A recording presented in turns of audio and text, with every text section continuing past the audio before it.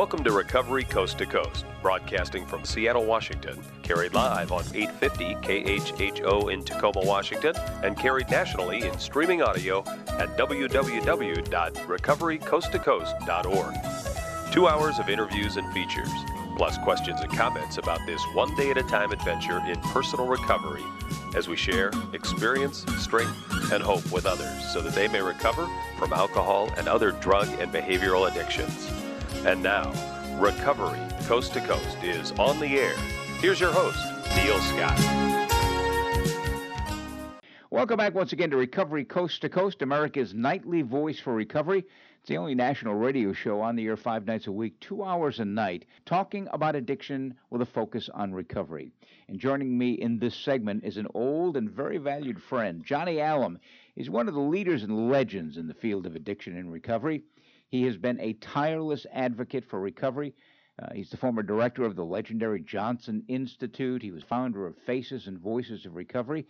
And gosh, when I look back, I first met Johnny back in the early 90s when he was working with Senator Harold Hughes, who was founder of an organization called SOAR, the Society of Americans for Recovery. It was really the forerunner for Faces and Voices of Recovery. He's now an established author. He's got an intriguing new book called Say the Second Thing That Comes Into Your Mind, The Work and the Joy of Recovery. He's also a person in long-term recovery. Like I say, he's been a friend of mine for a long time.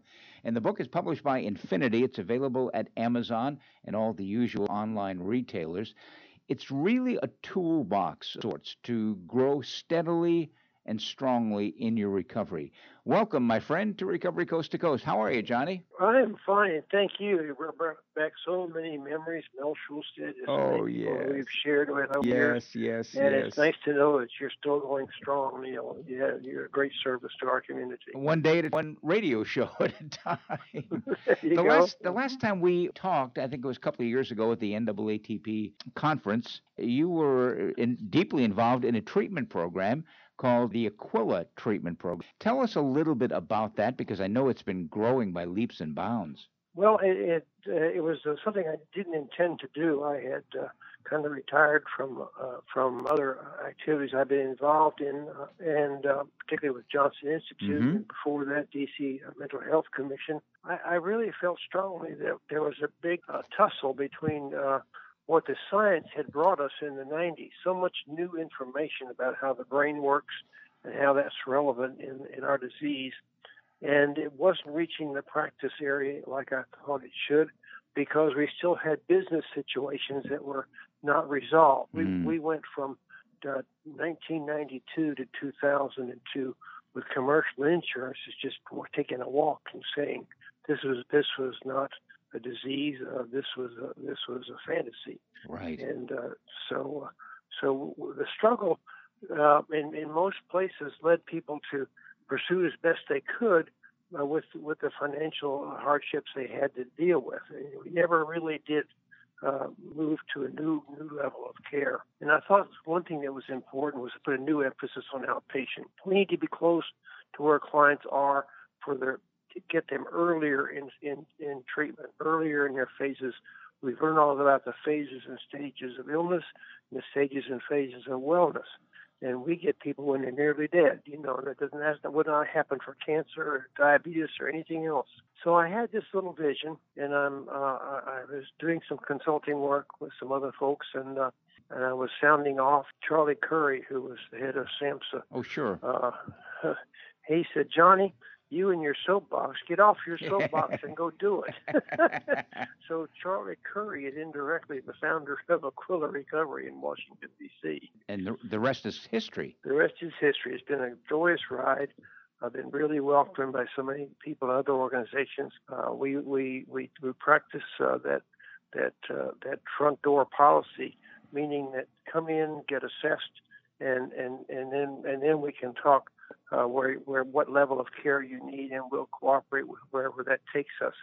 And what we try to do is stop this argument at midnight with parents over the phone how much money to write a check for. Yeah. That's not the way you would enter any other kinds of treatment, It's called Aquila Recovery, and Johnny, you're doing great work with that, and I know it's expanding because certainly the need is out there, and the need is growing stronger by the day. Thank you.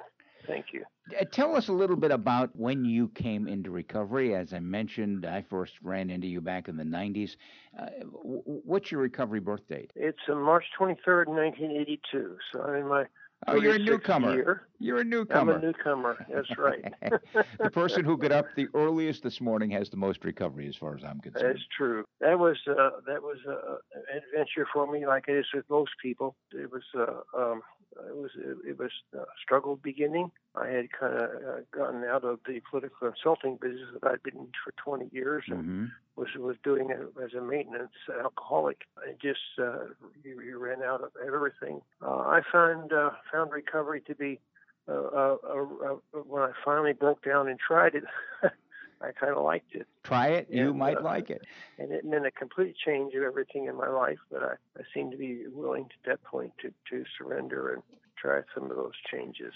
Johnny Allem joining us on Recovery Coast to Coast. The book is called Say the Second Thing That Comes Into Your Mind, The Work and Joy of Recovery. Tell me about how and when you met Senator Harold Hughes, who was, of course, an outspoken recovered alcoholic. And he really shaped the early days in the field of alcoholism and addiction treatment. He went on to found the organization SOAR. When did you first cross paths with Harold? I crossed paths with him when he was a fledgling run for president in 1972. Oh, my goodness. And worked in his campaign a little bit. And so I got to know him. Of course, I was still drinking, and there wasn't anything about what we talk about today, but I was born in Keokuk, Iowa. I left at a very early age and admired his political history there. I knew not too much about anything else. It was a very short experience, maybe 3 or 4 months before he was not really in contention. So later on, when I got sober, I kept some relationship with him and people around him. I was at that place in the 80s when people and where I would go, they say, keep your mouth shut, stay in the closet. Yeah. And as a policy person for most of my life, that made no sense to me. I said, I'm not going to wear this shame. And I began to do things locally and elsewhere to stand up for this marvelous process that saves people's lives. God knows I worked in Bill Clinton's presidential campaign, and I find myself appointed to the CSAT advisory board, the very first board. It called me up and said, Mr. Allem, you've been nominated for this. We understand that you're in recovery. Can you be our recovery member? I said, are you meaning singular? Well, yes, we haven't had. And I was so grateful several years later when we had several people that were in recovery in that committee. At any rate, that put me in the national scene a little bit. My paths crossed with Harold. Harold, by 1990, looked back on his achievement, and he was a politician. He knew what it took to get policy. And he said, our field has no constituency of conscious of consequences. And without a constituency of consequence, you don't get anything happening in the world of policy. And he established a SOAR. And I was not in on the beginning of that. I had hoped to be. He told friends of mine, I like Johnny, but I don't want any of those Washington consultants around me. I could hear him saying that. Yeah. He asked me to join him. I was executive secretary first of SOAR, and then finally I was president. And we both battled together as long as we could with no resources. And in the face of the war on drugs, it was just taking off about that time, and we just couldn't overcome the inability to raise money or to raise interest. Oh yeah, it's tough. We did talk to a lot of people. A lot of people joined in. People like Mike Netherton down in Southern California, just all over the country. People that were enthused by what we did. And they pretty well stayed in touch, and like you said, it became, I think, a fire that spread in the later on in the history of Faces of Ways of Recovery. Johnny Allem joining us on Recovery Coast to Coast, the new book, which is wonderful. Say the second thing that comes into your mind, the work and the joy of recovery. It reminds me a bit of, I don't know whether you know Mark Lundholm or not, who's a comedian, a recovering comedian, but he has a thing that he says, first thought wrong. And it's the same thing. We rush to say something too quickly, and we need to stop and have a little bit of patience in how we communicate. The book is amazing because it's like a toolbox. At the end of each chapter, there's a tool and there's a set of reminders. As we all know, there are certainly minefields on the road to recovery. And as we hear, you're only as sick as your secrets, and our isolation becomes a secret. You deal with isolation in the book. Talk about the dangers of isolation, especially in early recovery. It goes back to all you've learned about the brain and how that fits with all our knowledge of humanity. We are coming to this world with our arms, our hands outstretched because we were created to belong to each other. All across the world, society was meant to work together. That's why we have barn raising old pioneer days, because people work together.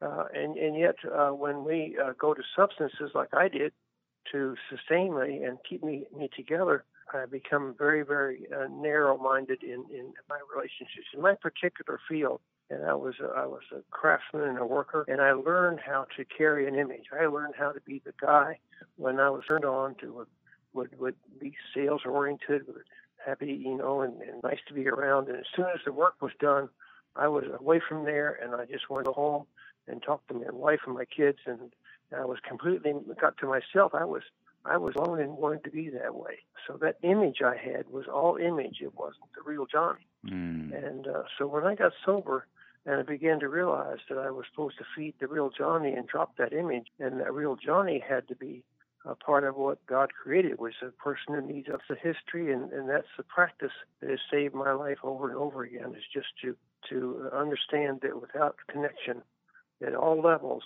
my life is pretty sad. Recovery is certainly not static. In fact, I believe it must be as progressive as the disease was progressively destructive. And it's important that we are always try to make ourselves better. Again, this book has the tools. Again, at the end of each chapter, there are tools and there are reminders. How should people in recovery use this book? Well, my friend Paul Williams, who wrote the foreword to this book, and he's the one I had put little endings. He said, put bullet points at the end. So people can write this stuff down. Your very practical ideas. We need to execute them. And so it's written that way as something you can use every day. Now, you can read the book straight through, and there's lots of tools, and we talk about isolation. We talk about getting connections, dealing with old hurtful things from the past. But it's for people in the first 3 years of recovery and exposure. They have been taught some tools, but when they get out in the world again, some things happen. So you can read the book from front to back and see all in 5 days strategies for dealing with things that can happen in any time in recovery, but especially in those first 3 years. And then you can leave it on your table, and it sits there until the day the boss says, we're not going to give you that promotion, or some other thing happens to you, and you can flip through the book and you can say, I think I need to get chapter 39. Essay 39. That way, the people are doing it and they're finding it useful as a tool. Like you say, look in the tool chest and pull out what you need today. Yeah, because stuff happens, and I clean that up. Recovery also takes patience. We want it now. Patience really is a virtue, and as far as recovery is concerned, it's essential, I think. I think very much so. My message that I've learned on this path, and although you've mentioned a lot of the things that I've known for organizationally, but a big part of my life is still in the grassroots of seeing people get their first 30 days, their first 90 days, learning from that and getting the joy of that, and so these essays come from my own experience and from the people that I work with. And I think that's an important thing, and it brings up to date in today's vernacular some of these challenges and the ways to cope with them. Johnny Allem joining us on Recovery Coast to Coast. Say the second thing that comes into your mind, the work and the joy of recovery as people grow in recovery. I don't even use the term anymore, and haven't for the last probably 5 or 6 years, relapse prevention. I use the term recovery enhancement. How is your recovery better today than it was yesterday? And it's important to grow in that recovery process and to have balance. And there's a great balance checklist in the book. Talk a little bit about that checklist and how that comes into play. It underscores the idea that things need to be written down. That we have an emotional life and we have a physical life. And we bring them together when we put a piece of paper in front of us and we write some things down, and it really sticks then. And that's what I learned from doing the 12 steps is the pencil and paper made everything comes real. So I've suggested a tool people can use on a more regular basis for finding that balance, remembering that another place in the book I say today is game day. And it's that you put points on the board today. You can't put points on the board yesterday, and you can't put points on tomorrow, but you can put them on today. And if you measure and have goals, then you're making a serious business out of your life, changing and transforming. Talk about gratitude, if you would, for a moment. Gratitude is much more than a tool, but if you begin using it as a tool and find out how valuable it is, it becomes a very huge part of your life. Because what it does, it recenters you. It lets you, this connection that I keep talking about is normal. And it's normal for you to be part of a large constituency. And in that, you're grateful for others in your life, and they become grateful for you. You have a new joy and new purpose. And I started to say one of the things that Paul keeps coming back to is the journey. Yeah. It's the journey that is so valuable to us and gives us such a rich life, and not trying to find the destination fast. We'll get to the destination in our time, in God's time.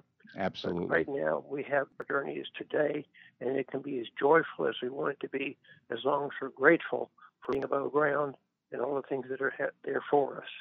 You have made yet another significant contribution in this field, Johnny, with this book. It's called Say the Second Thing That Comes Into Your Mind, The Work and the Joy of Recovery. It's published by Infinity Publishing. You can find it at Amazon and all the usual places.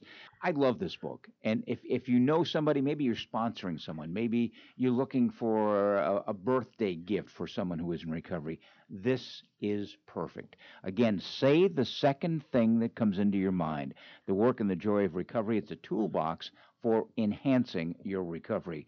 Johnny Allem, thank you so much for joining us on Recovery Coast to Coast. I look forward to catching up with you down the road. Thank you so much. I hope I see you in person real soon. I hope so, too. I'm Neil Scott, the program Recovery Coast to Coast. We're going to take time out. We will be back with more right after this.